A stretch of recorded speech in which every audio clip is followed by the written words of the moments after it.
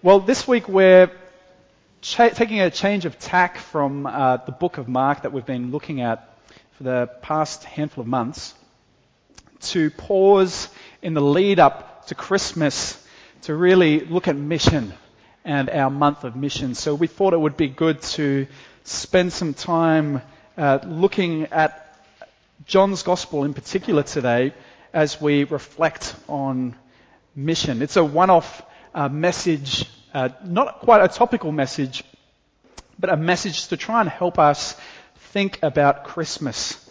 If you have your Bibles with you, open them up to John chapter 4, verse 31. This message I've entitled A Missional Christmas. We're going to be spending most of our time actually in the book of John this morning. But we're not going to be looking at this little section here for most of the time. Actually, we're going to be spending most of our time looking at the passage about Jesus with the woman at the well. The passage I like to call Jesus and the Shady Lady. We're going to be looking at this passage. This passage is actually really mainly about Jesus being the one who satisfies us. That's the purpose of John. John writes in John chapter 20 verse 31, the purpose of this book, the reason why I'm writing these things is that you might know that Jesus is the Christ and in believing have life in his name. That's what John really wants from us.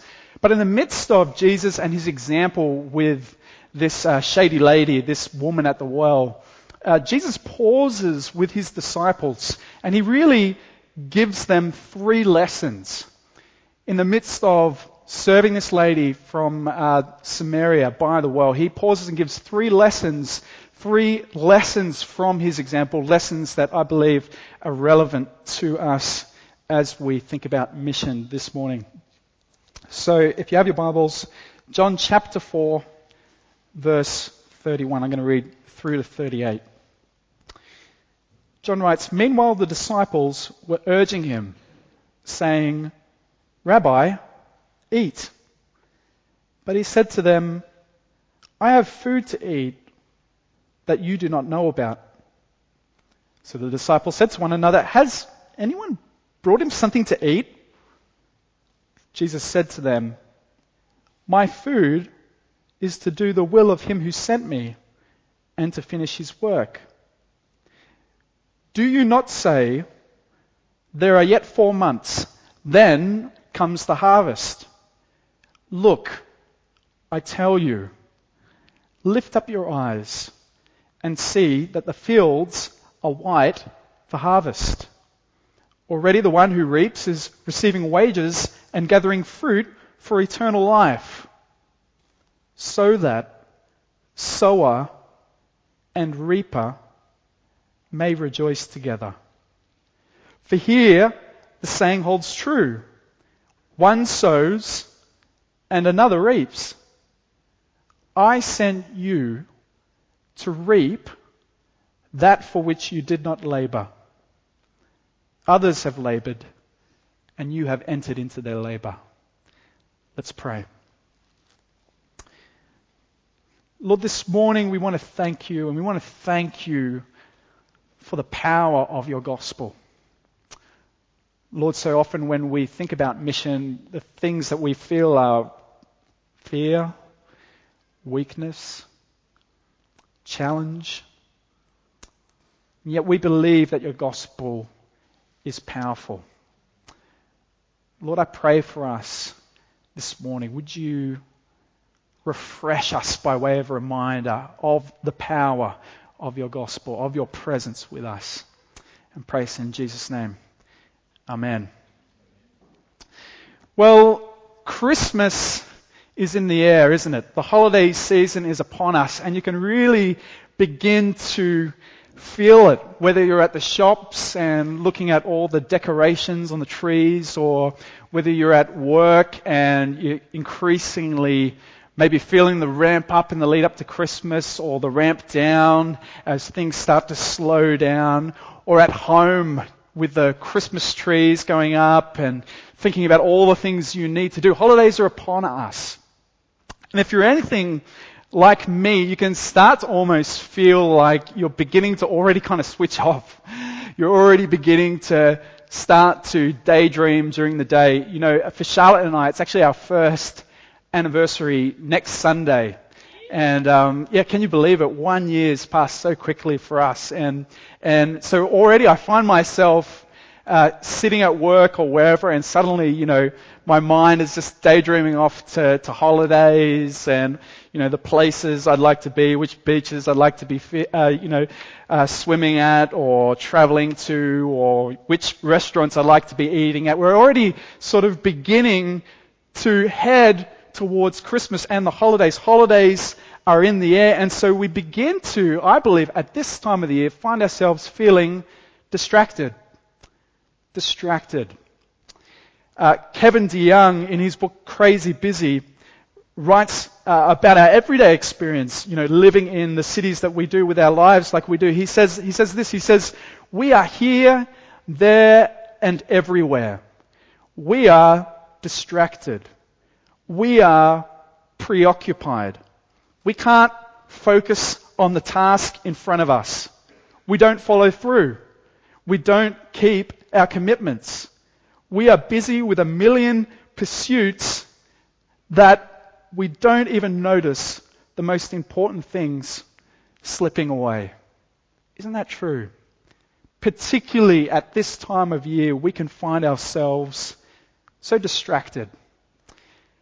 Well, this Christmas, I believe we have an amazing opportunity. We have opportunities all throughout the year, but at Christmas, we really have a unique opportunity, and I really don't want for us to miss it.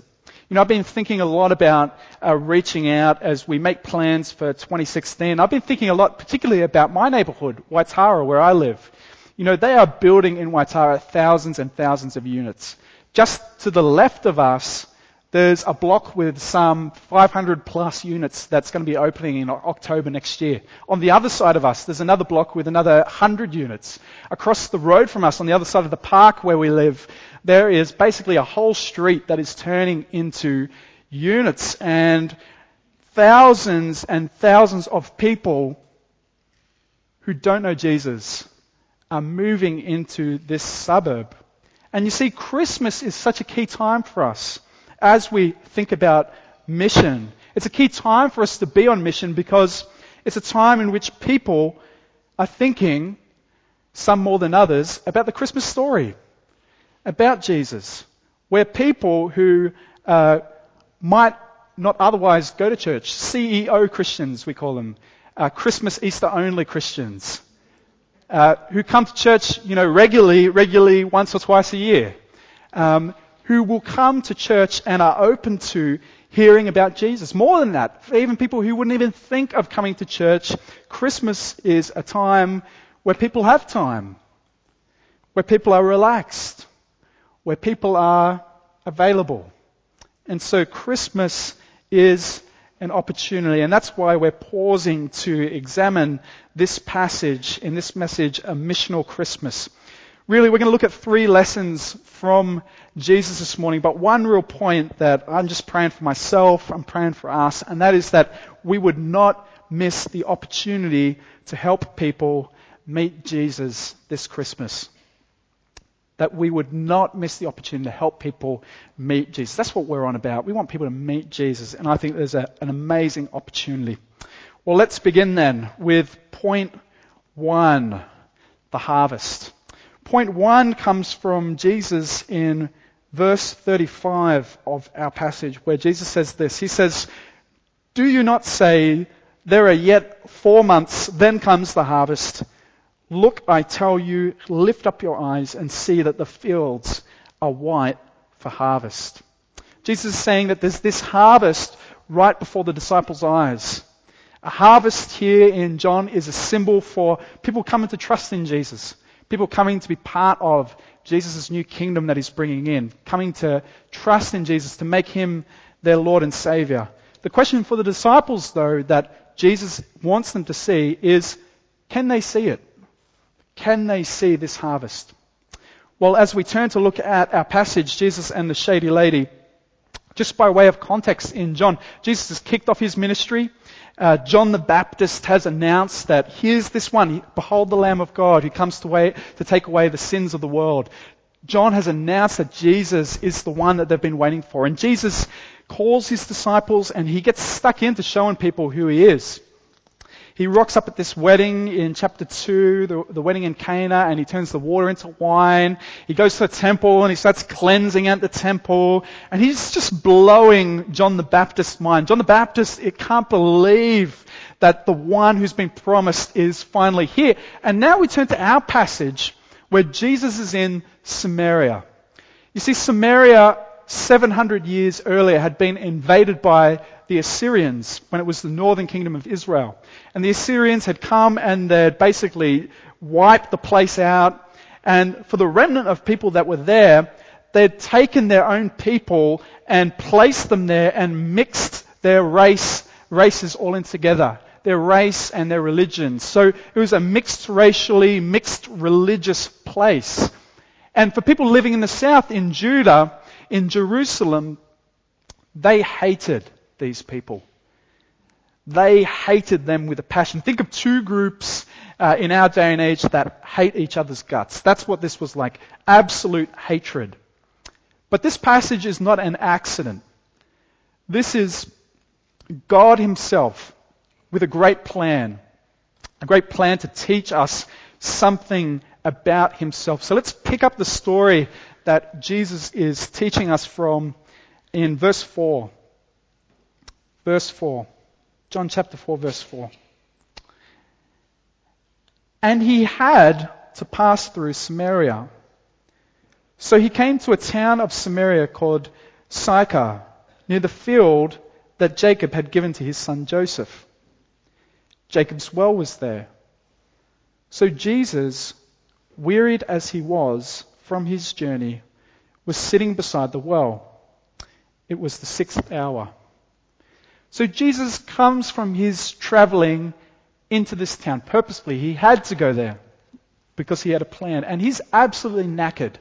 He's knackered. This is God become man, but who's not distant from us, who feels what we do, who feels the same things as us. And it's the 6th hour of the day, or midday, and it's smoking hot, and he's sweating and tired, and he sits beside this famous well, and he's thirsty.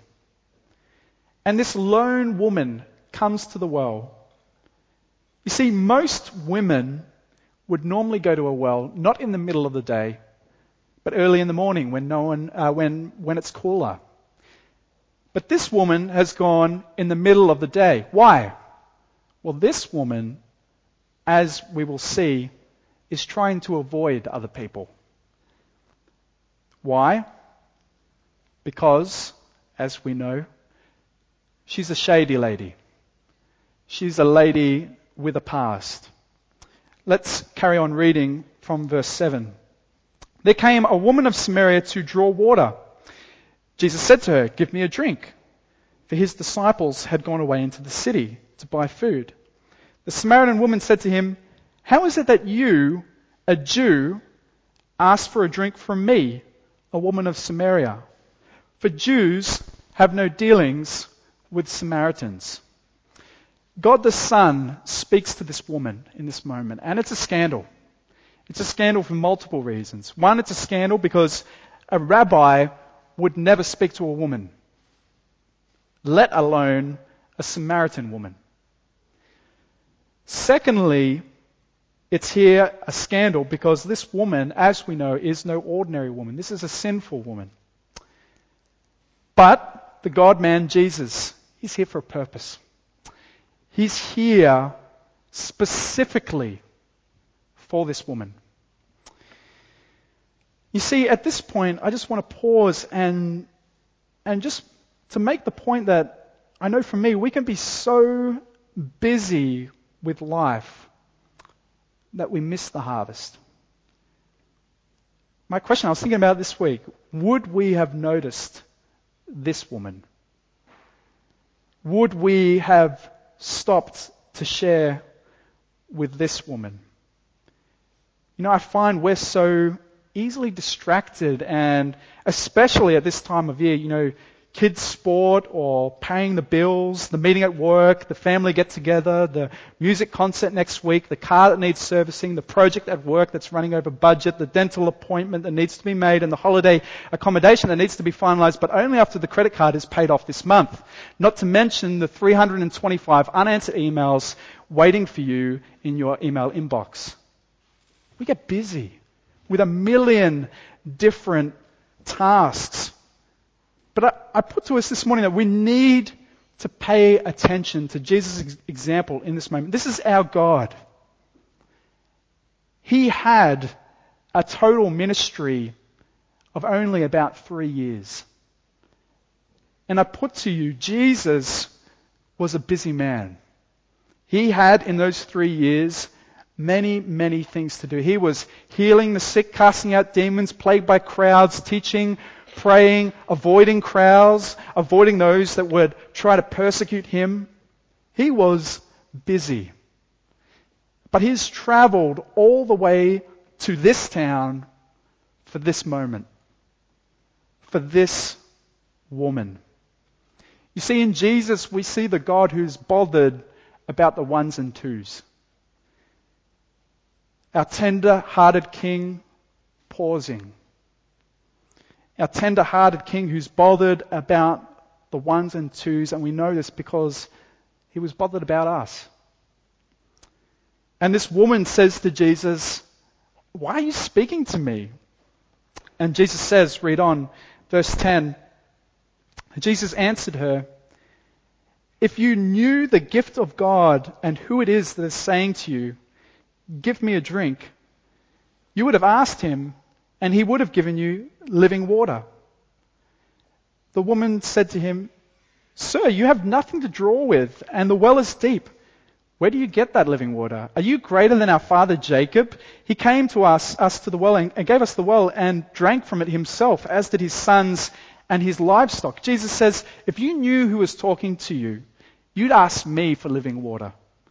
And this woman, she thinks he's talking about physical water. She just absolutely doesn't get what Jesus is talking about at all. Read on, verse 13. Jesus said to her, "Everyone who drinks of this water will be thirsty again. But whoever drinks of the water that I will give him will never be thirsty again. The water that I will give him will become in him a spring of water welling up to eternal life." The woman said to him, "Sir, give me this water so that I will not be thirsty or have to come here to drink water again." Jesus says, drink physical water and you'll be thirsty again. I'm talking about something that will make you never thirsty again. And the woman's like, "Oh yeah, Jesus, yeah, great, excellent. Give me some of this. I hate coming here. It's a deep well, it's hard work.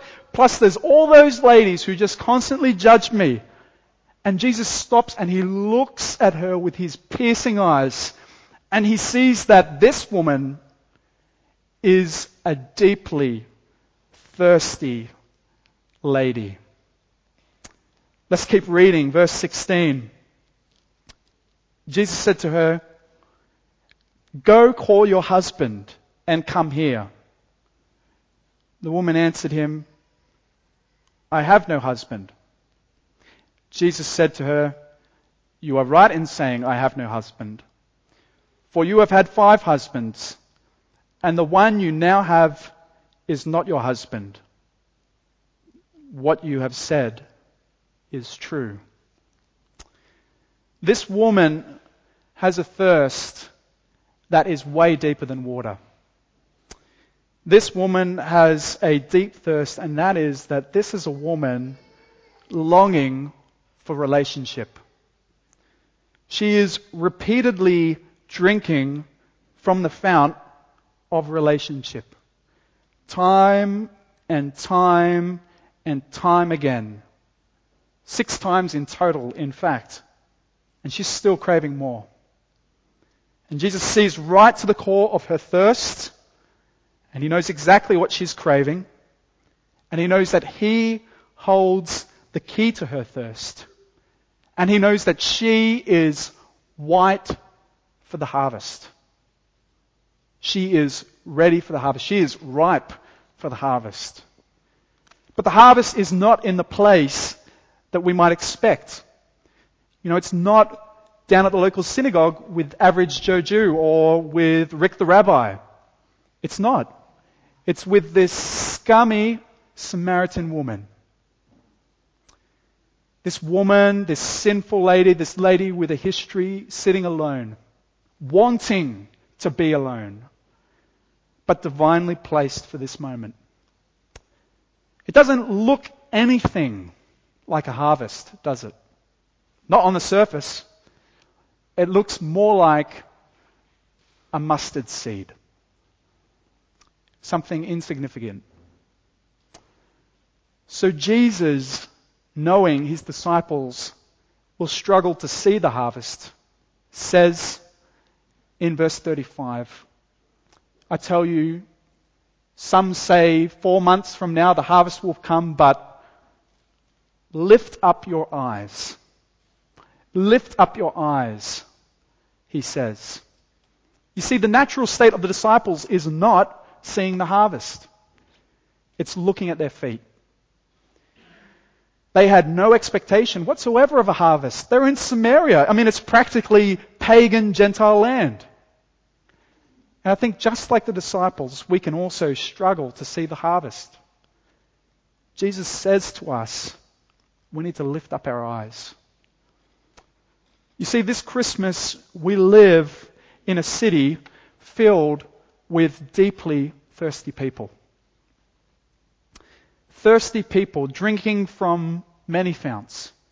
Thirsty people drinking from the fount of relationship.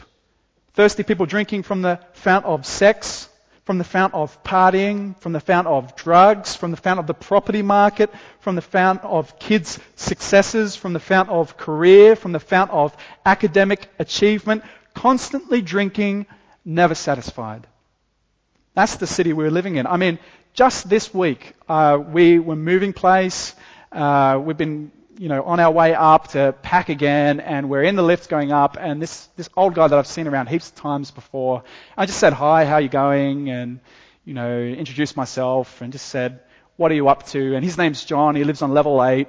He's a man in his late 70s, retired. And John says to me, you know what? When you reach my age, you're not good for anything. He goes on to say, they should take old people like me and throw them in the tip. So I was saying, look, mate, that's not the case, that's not true, but my heart was just moved by that. Here is this man thinking that he is absolutely good for nothing. Loneliness. Purposelessness. Despair. Thirsty for relationship. Meaning. Joy. And that's just one example. We were just moving our things across to our new unit. This guy pops out called Michael, lives in the unit next door to us, said, hi, my name's Brendan, we're new here. He says to me, do you know what? That's the first time anyone has ever introduced themselves to me the whole time I've been living here. Thirsty people. Longing for relationship. You see, Jesus goes on to say, the fields are white for harvest. We not only need to lift up our eyes and see all these thirsty people living around us, but to see that there's this harvest, there's people waiting to come and hear the good news about Jesus. But so often, we can doubt that there's anyone out there ready to know Christ at all. It's too hard. No one's interested. That's the way I often feel. But friends, church, when we think this way, we're denying the truth of what Jesus is saying. We're saying, Jesus, no, there is no harvest. But Jesus makes a firm promise here. He says to us, not in 4 months, the harvest is now. The harvest is white. The harvest is ready. There is no harvest problem. Jesus says the harvest is just fine. It's ready. Not in the future, not with some growing time more. The harvest is ready, and it's ready now. Well, that's the first lesson Jesus wants us to see, is that there is an abundant harvest. We just need to ask God to help us to see it. We need to lift up our eyes and see. Well, not just that there's a harvest, but point number 2, the laborers.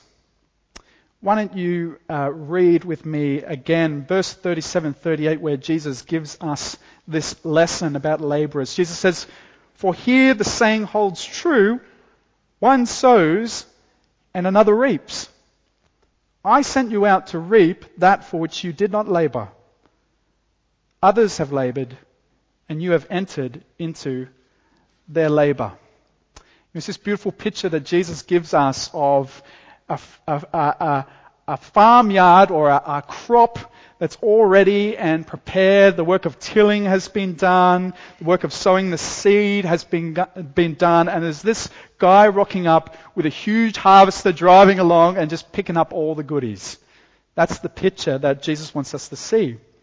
And this picture Jesus wants us to see is about helping people meet Jesus. But what's it all about? Well, in one sense, Jesus is referring to the work of all the prophets and messengers that have gone before Jesus' disciples. You see, since man first turned his back on God, he'd sent messengers to point them back. Thousands and thousands of years of helping people to come and look forward to and eventually trust in Jesus. And the final one of these messengers is John the Baptist, who has the task of saying, yep, it's this one right over here. And all of these people died without having the harvest ready. And now Jesus has come and he's going to the cross and all the work of preparing the ground is done. They can just rock up and reap the harvest because of the work of others that have gone before. You know, I was thinking about that this week and just how often that is the case, that God works in people's lives through multiple people. You know, just this week we were with a couple that had been on the Introducing Jesus course and who've since turned back to follow Jesus. And we were chatting away with this beautiful couple, and they were just sharing again about how for her husband, who has no Christian background, she grew up in church, and they started dating, and because she'd kind of really turned her back completely on God, and they started dating, and he started turning up to this family's place, a family in this church, and just noticed that the way they lived was completely different, and just really began to make him really, really interested. Like, what is with the way these people live? And he began to understand that it was because they're Christians following Jesus that they live differently, and this would become very attractive to him.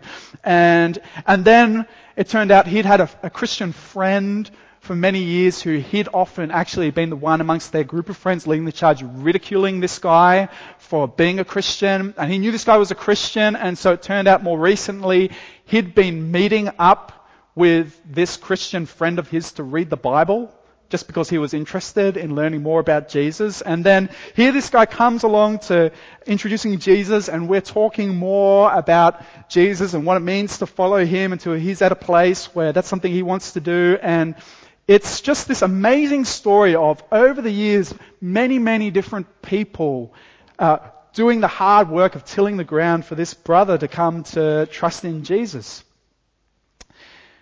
But there's an even greater meaning to this passage. Yes, in one sense, when people come to trust in Jesus, we're always, or nearly always, standing on the shoulders of others who have labored before us. But there's another meaning of the passage, and that is that the Lord goes before us. You turn with me to chapter 4, verse 21, and hear what Jesus says to this woman. Jesus says this. He said to her, "Woman, believe me, the hour is coming when neither on this mountain nor in Jerusalem will you worship the Father. You worship what you do not know. We worship what we know, for salvation is from the Jews. But the hour is coming, and is now here, when the true worshippers will worship the Father in spirit and truth. And hear this. For the Father is seeking such people to worship Him. Did you catch that? Not that people are seeking to worship the Father, but that the Father is seeking people to worship Him. And this is exactly what Jesus is modeling for the disciples with this woman. He's pausing to seek out a lost sheep. I sent you to reap that for which you didn't labor. The one who has sown for us, the one who has labored for us, is God Himself, is Jesus.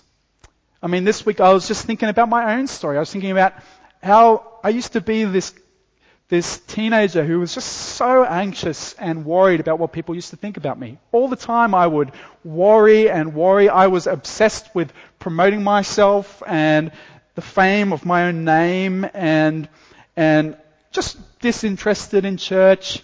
Knew all the stories, but just really increasingly drawn away by my friends until this day in which I was sitting in class and going with a joke, teasing a girl that day for being a Christian, when she stops, turns around and says to me, and it feels like she's the only one speaking and I'm the only one in the room, and she says, "Don't you laugh, I believe in that."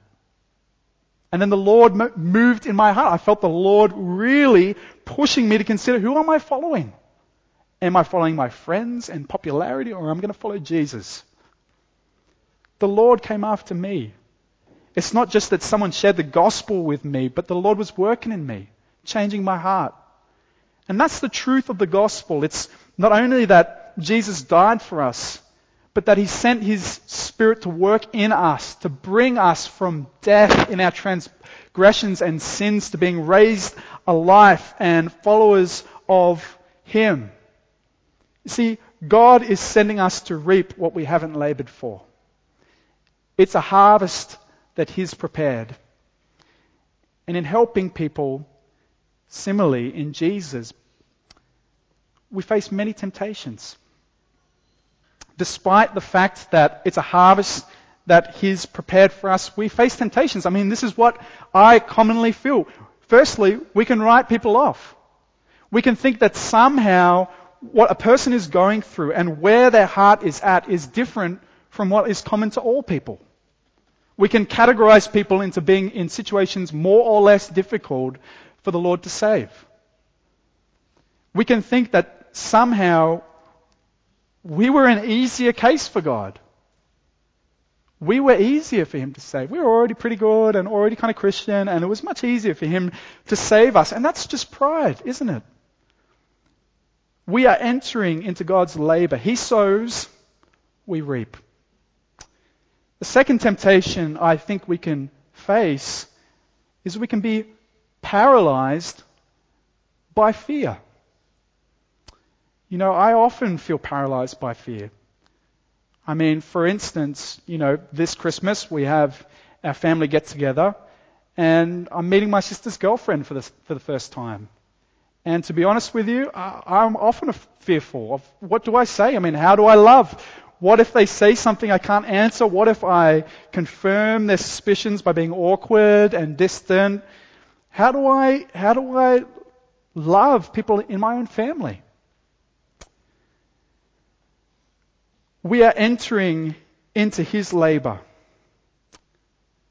We don't need all the answers. He's working. And more than that, He's with us. We are the people who worship in spirit and in truth. His Holy Spirit is in us and working through us. And because the great sower is at work in our story, look at what happens. Jesus reveals Himself to this woman. She goes and starts telling everyone, so they come out to see Jesus. And in verse 39, we read the following.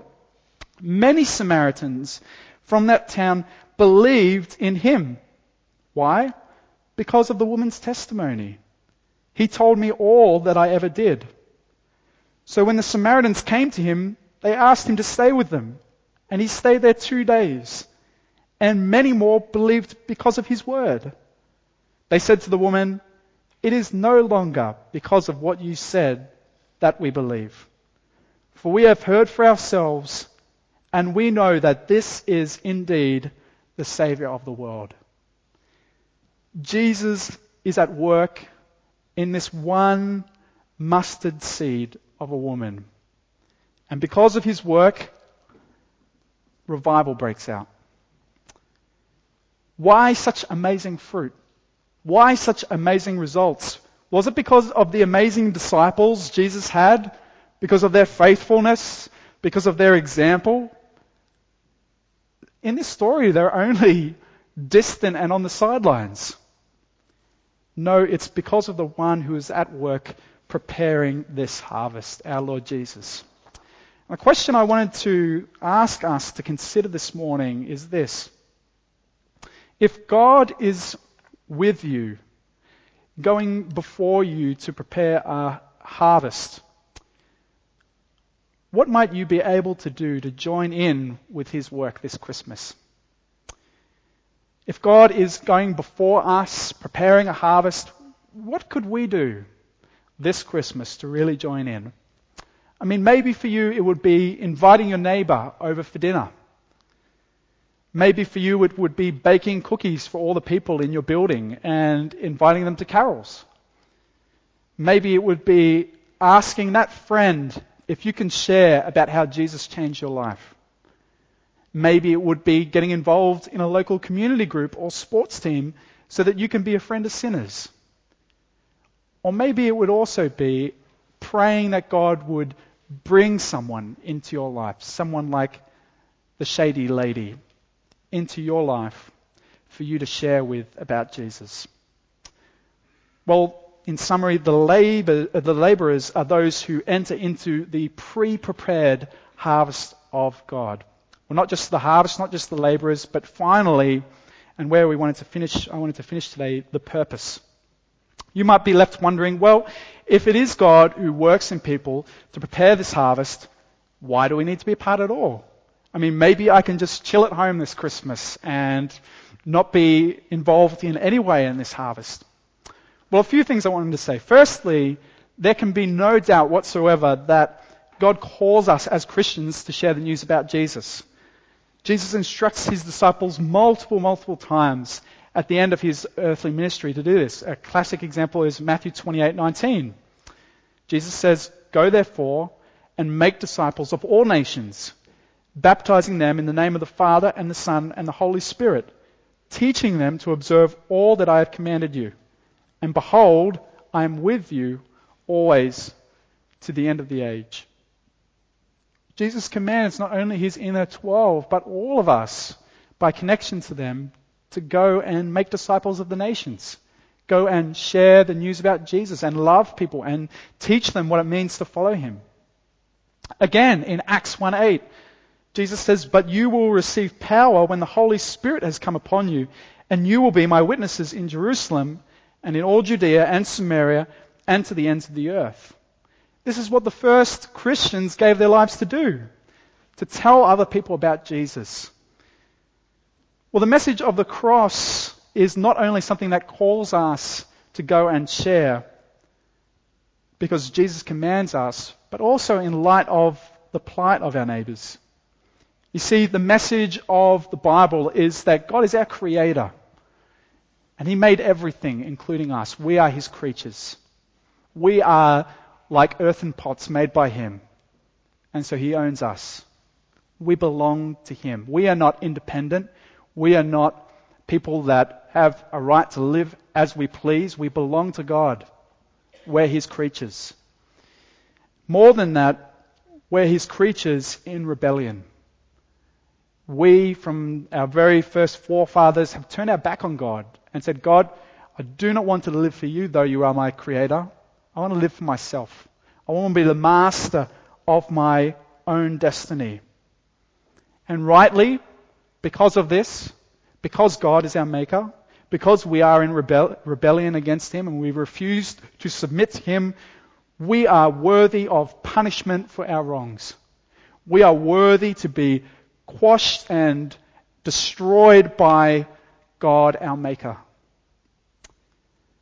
And yet God sent his Son to earth for us. God, our Maker, sent his Son, transforming him into one of us. Isn't that amazing? Transforming him into an earthen pot just like us.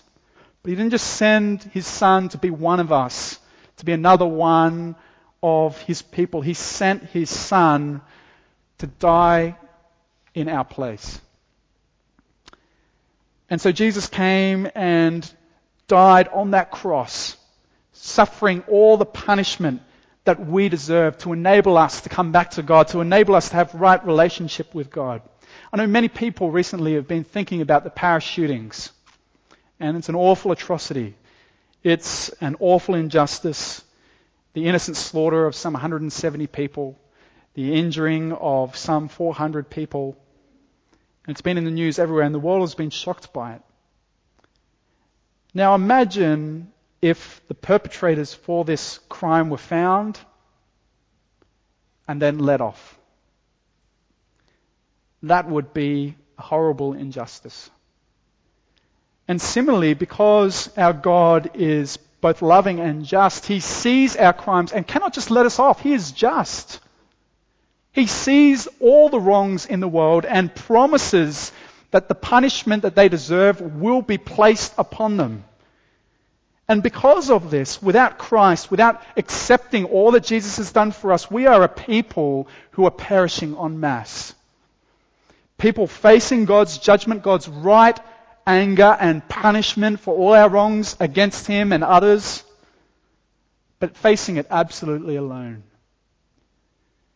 Needing to know about Jesus. Paul writes this in Romans chapter 10, verse 13. He says, "For everyone who calls on the name of the Lord will be saved." That is, saved from God's punishment.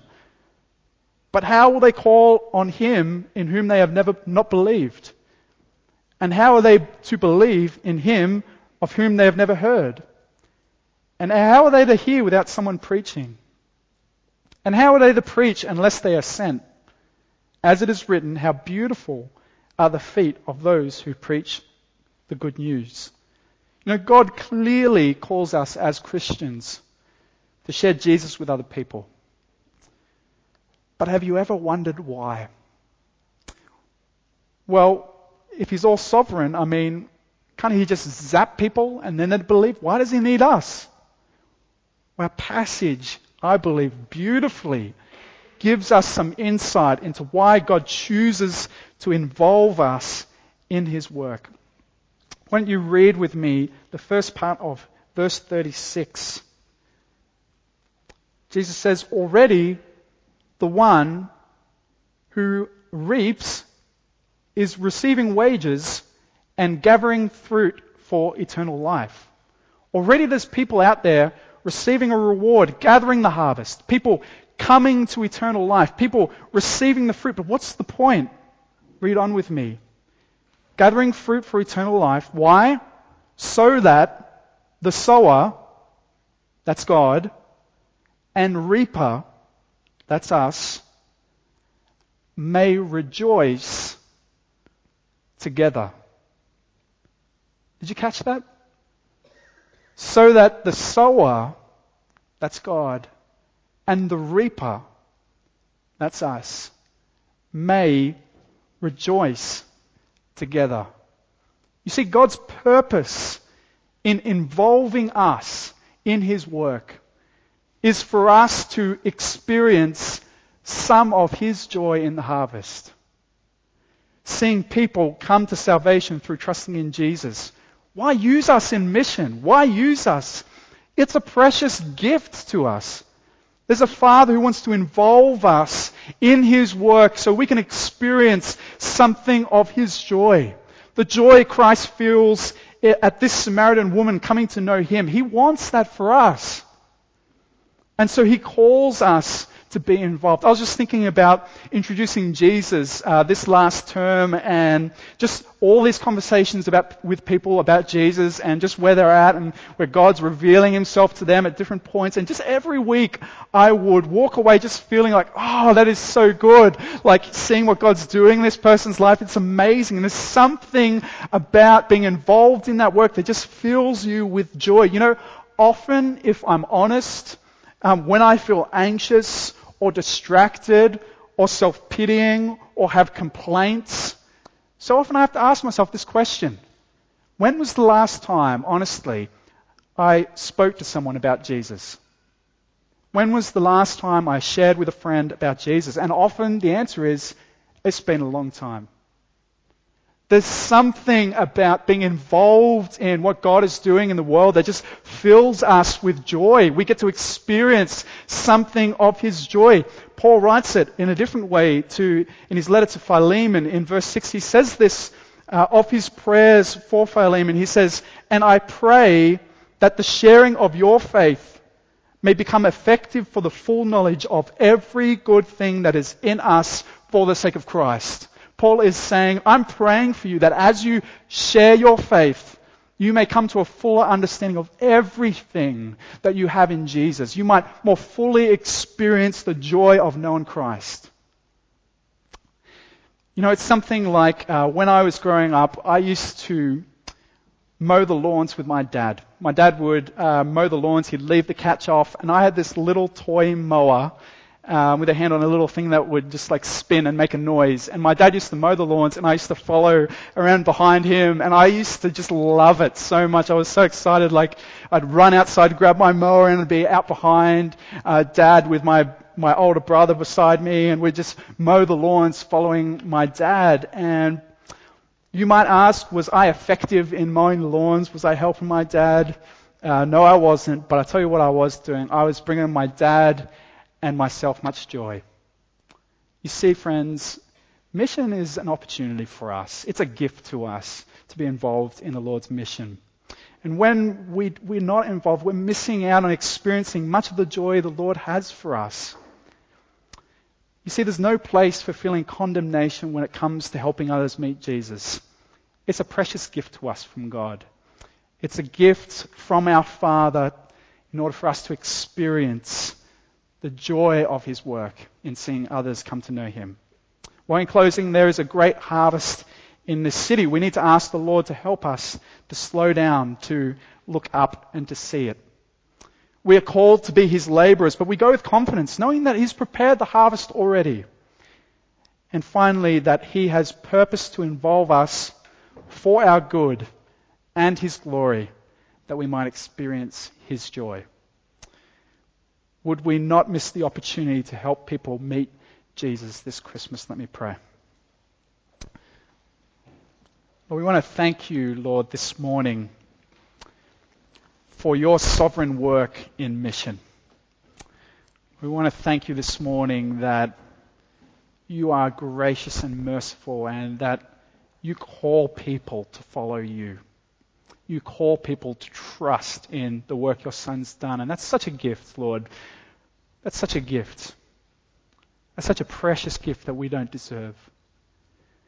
More than that, Lord, we want to thank you this morning that you choose to use weak people like me to reach others with the message of Jesus. Lord, thank you for that kindness. Use weak people to reach others for Jesus, not because you need us, because you want us to experience your joy. What a precious gift from you. And I just pray for us as a church. I just pray, Lord, have your way amongst us this Christmas. Lord, would you help us to seize every opportunity to partner with you on your mission, Lord? Would you help us to lift up our eyes and see where the harvest is, Lord, and then to step out in faith and join you. And Lord, would you reap a great harvest in and through this church? And pray in Jesus' name. Amen.